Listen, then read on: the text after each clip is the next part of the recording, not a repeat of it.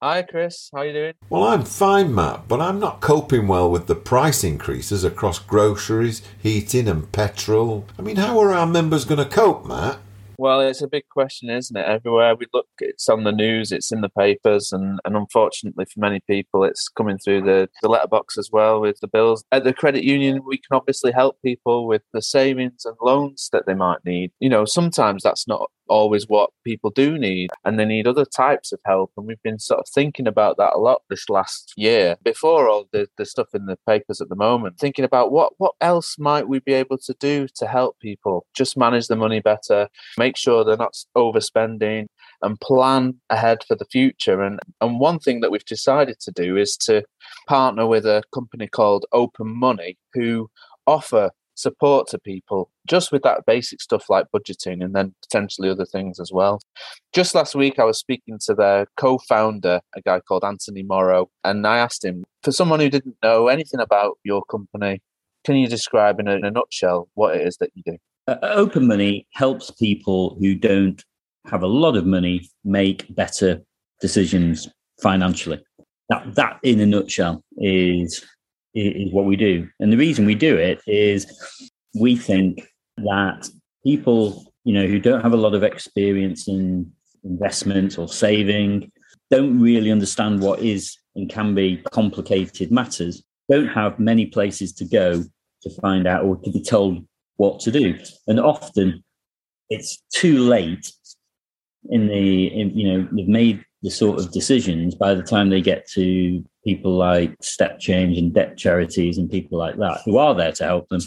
And what we want to try and do is be a bit more of a preventative solution and actually help them. So how do people access this service then, Anthony? Is it all online? Yes. So we're either through our app or through online. And behind the scenes, we have teams of humans who are there to help people if they get really stuck or they just want a bit of reassurance or they're not clear on something. But if you didn't want to speak to a human again, then you could use Open Money totally online. So I was really taken with some of these reports that you've been publishing over the last few years, Anthony, around something called the advice gap.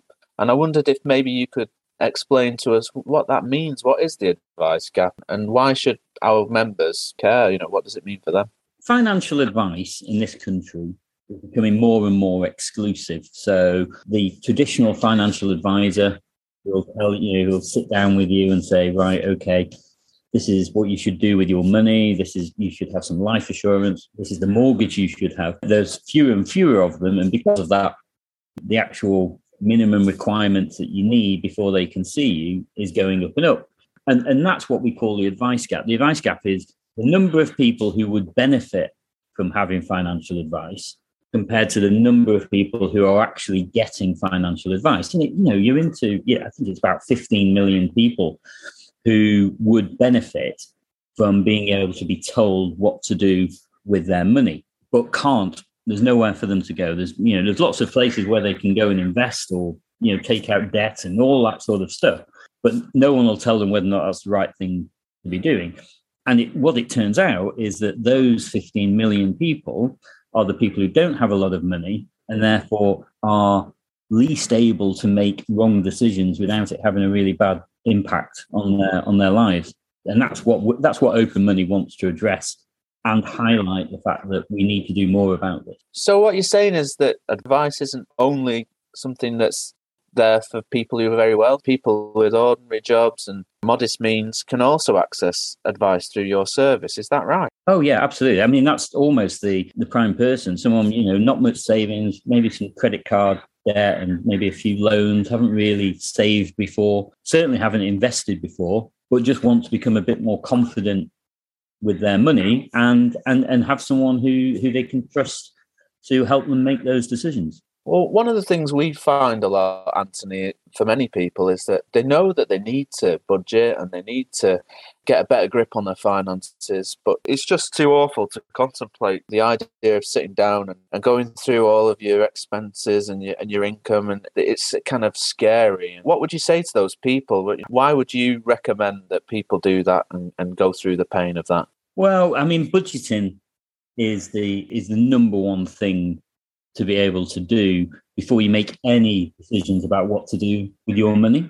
Even if it's just sitting down with a piece of paper on one side saying, right, this is how much money I have coming in every week or every month. And then on the other side, this is how much money I know is going out with bills and money owed. Those two things, whilst it can be a really difficult solution, it gives you the confidence to know this is what I'm dealing with. It might not be a number that you're particularly happy with, but it prevents people from getting into debt. It knows how much they can save, and it knows how much they can spend. There are many people out there who aspire to be a kind of a George Soros or a Warren Buffett with investment portfolios and stocks and shares and all of those things that the very wealthy have, but perhaps they've got debt and little in savings, and they've got much more kind of run-of-the-mill financial position.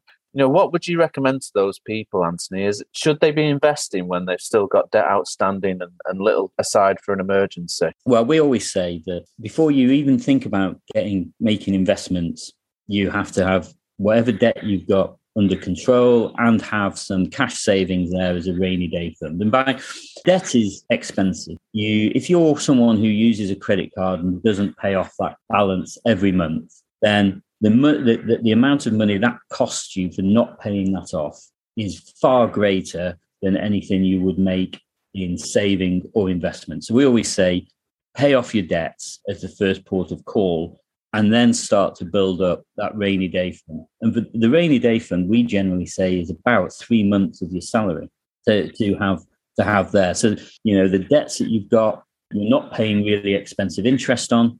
And then you've got the cash savings there. So if anything goes wrong, you've got some money to fall back on without having to resort to payday lending or credit cards. You've got that.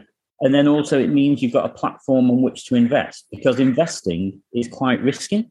There's no guarantee it will go up. It can easily go down, and it should be there for the long term. So quite a lot of what I've read around this subject, Anthony, says that often the times in your life when you might be making a big change, maybe you're starting a family or planning to buy a new home, are the right times or good times to start planning your financial affairs?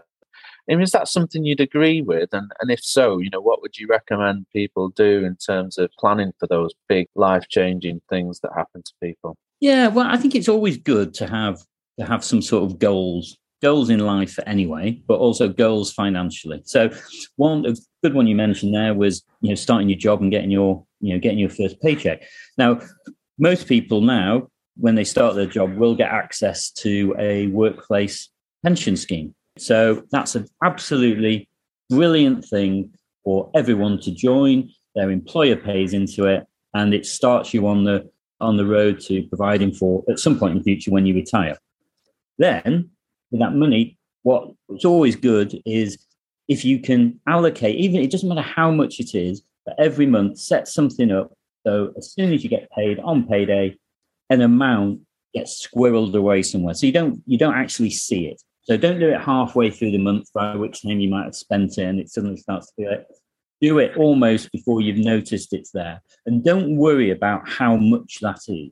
It doesn't, that's not the important thing. The important thing is the discipline of actually doing it. And before you know it, it will have built up and you'll feel great about yourself because you've saved something up. You've actually achieved something and saved it up. Well, of course, you could set your kind of standing order up for the date after you get paid, or even better, if you've got the facility available to you, have it deducted directly from your pay with a credit union account.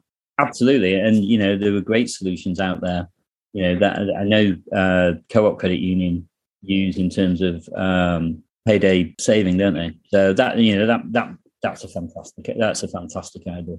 But other milestones, having your family, it's thinking about, right, well, sometimes it requires you to have quite bleak conversations around it. And it's like, once you have your first, once you have children, what happens if you or your partner, for whatever reason, can't be there or can't contribute, either can't work or even worse than that.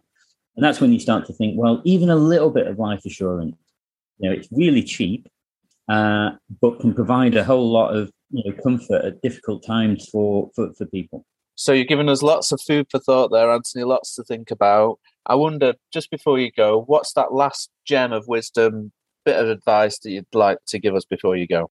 Well, we touched upon budgeting. So I won't use that one again, but that is a really vital first step. No matter how desperate the picture may look, that picture is the starting point. The other one is around it's never too late to start making plans and saving. Doesn't matter how much you're saving, that is irrelevant. The sooner you start, the better. It doesn't matter how old you are or how far it is. The answer is never, oh, it's not worth it anymore. It's always worth it. Not only from a financial point of view, but from a personal point of view, the sort of self-esteem that comes from having saved some money up is really valuable. Plus the security of knowing you've got something there to rely on should you need to. Anthony Morrow, Open Money, thanks very much for joining us today. Thanks very much, Matt.